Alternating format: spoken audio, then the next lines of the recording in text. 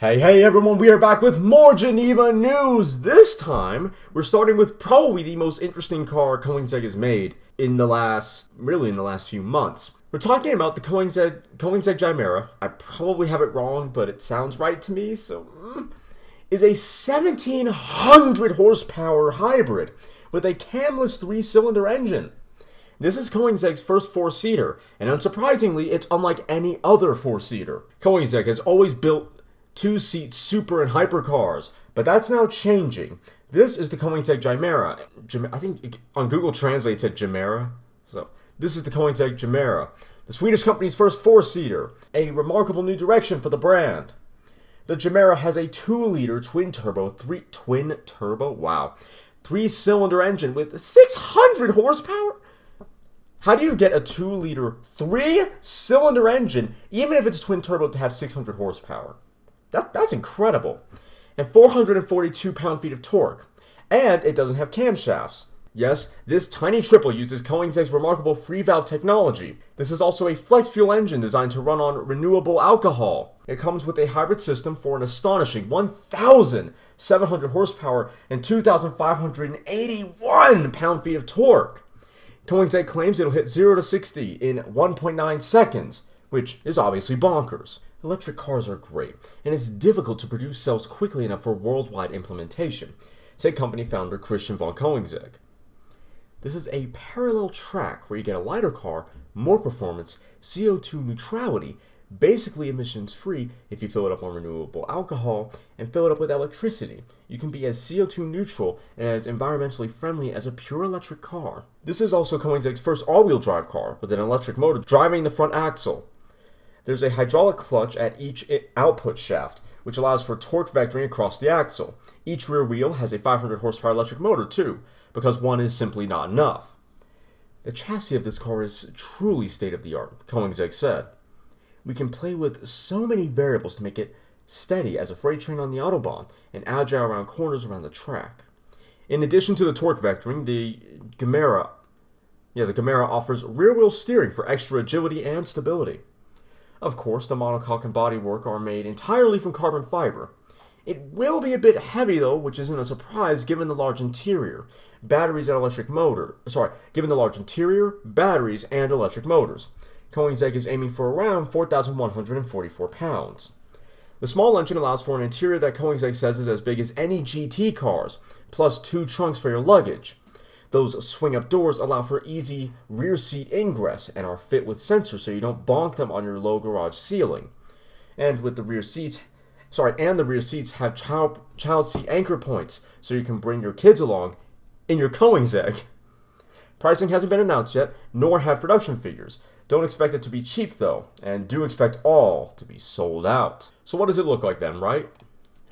Well, the front end looks like the Porsche Taycan concept, but with slimmer, more horizontally oriented headlights. But the overall, the shape, from some angles, it looks a lot like it, despite that difference. Overall, and as far as the silhouette goes, it looks like a Porsche Cayman with a lower roofline and with a lower and longer roofline, with a Taycan front end, and a fairly Porsche Boxster-looking rear end. And if that doesn't sound very appealing, trust me, they've done a really good job of integrating all of those. Obviously, it didn't say in the article that those were the cars that this one was inspired by, but that's the impression that I'm getting when I look at this thing. Is it's got a Taycan front end, a Cayman midsection, and then a Boxster-looking rear end. But obviously, with this car having a much lower and longer roofline than the Cayman does. It's sort of like imagine. Didn't they make because Porsche did make a Boxster, like a Boxster Speedster? Yeah, the 2011 Porsche Boxster Spider, if any of you remember that. Think of it like that, or what's the most recent Spider? I thought they did a new one that basically had all the Cayman GT4 bits on it, but in a Boxster package. In any case, think of like the 2011 Porsche Boxster Spider in its rear end. That's not what I was going to say. It looks like if you were to put a hardtop on the Boxster Spider rather than that Tanu cover that it's got.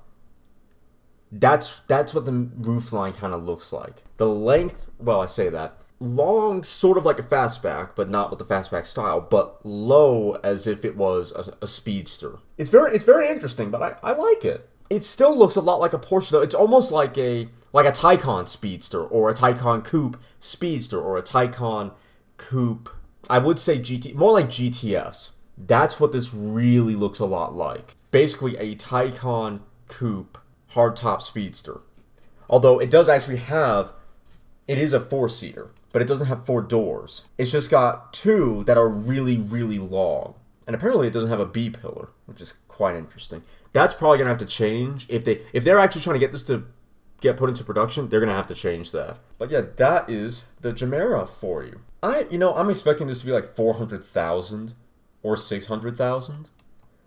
$400,000 or $600,000. Maybe closer to $1 million, considering the power output that it's got. But it's a massive departure.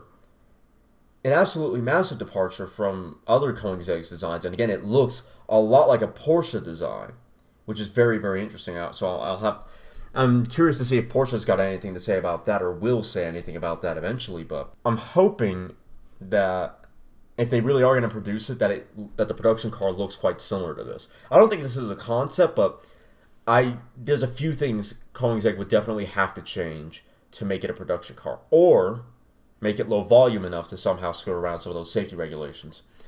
But anyway, I do hope you enjoyed. If you're listening on YouTube, don't forget to like, subscribe, and comment. And if you do subscribe, hit the notification bell. That way you're notified of all my uploads. If you're listening on Podbean, give us a follow, like, maybe comment down below. If you're listening on Spotify, same thing, follow. I don't know if you can comment on Spotify, but like the episode. And if you want to listen to this podcast on the road, but don't have or don't want the Podbean app, just boot up Spotify. We're on Spotify. Type in Cody's Car Conundrum. Choose whatever episode you want before you set off, and then you'll be all good to go. Hope you enjoyed. I'll see you all in the next episode.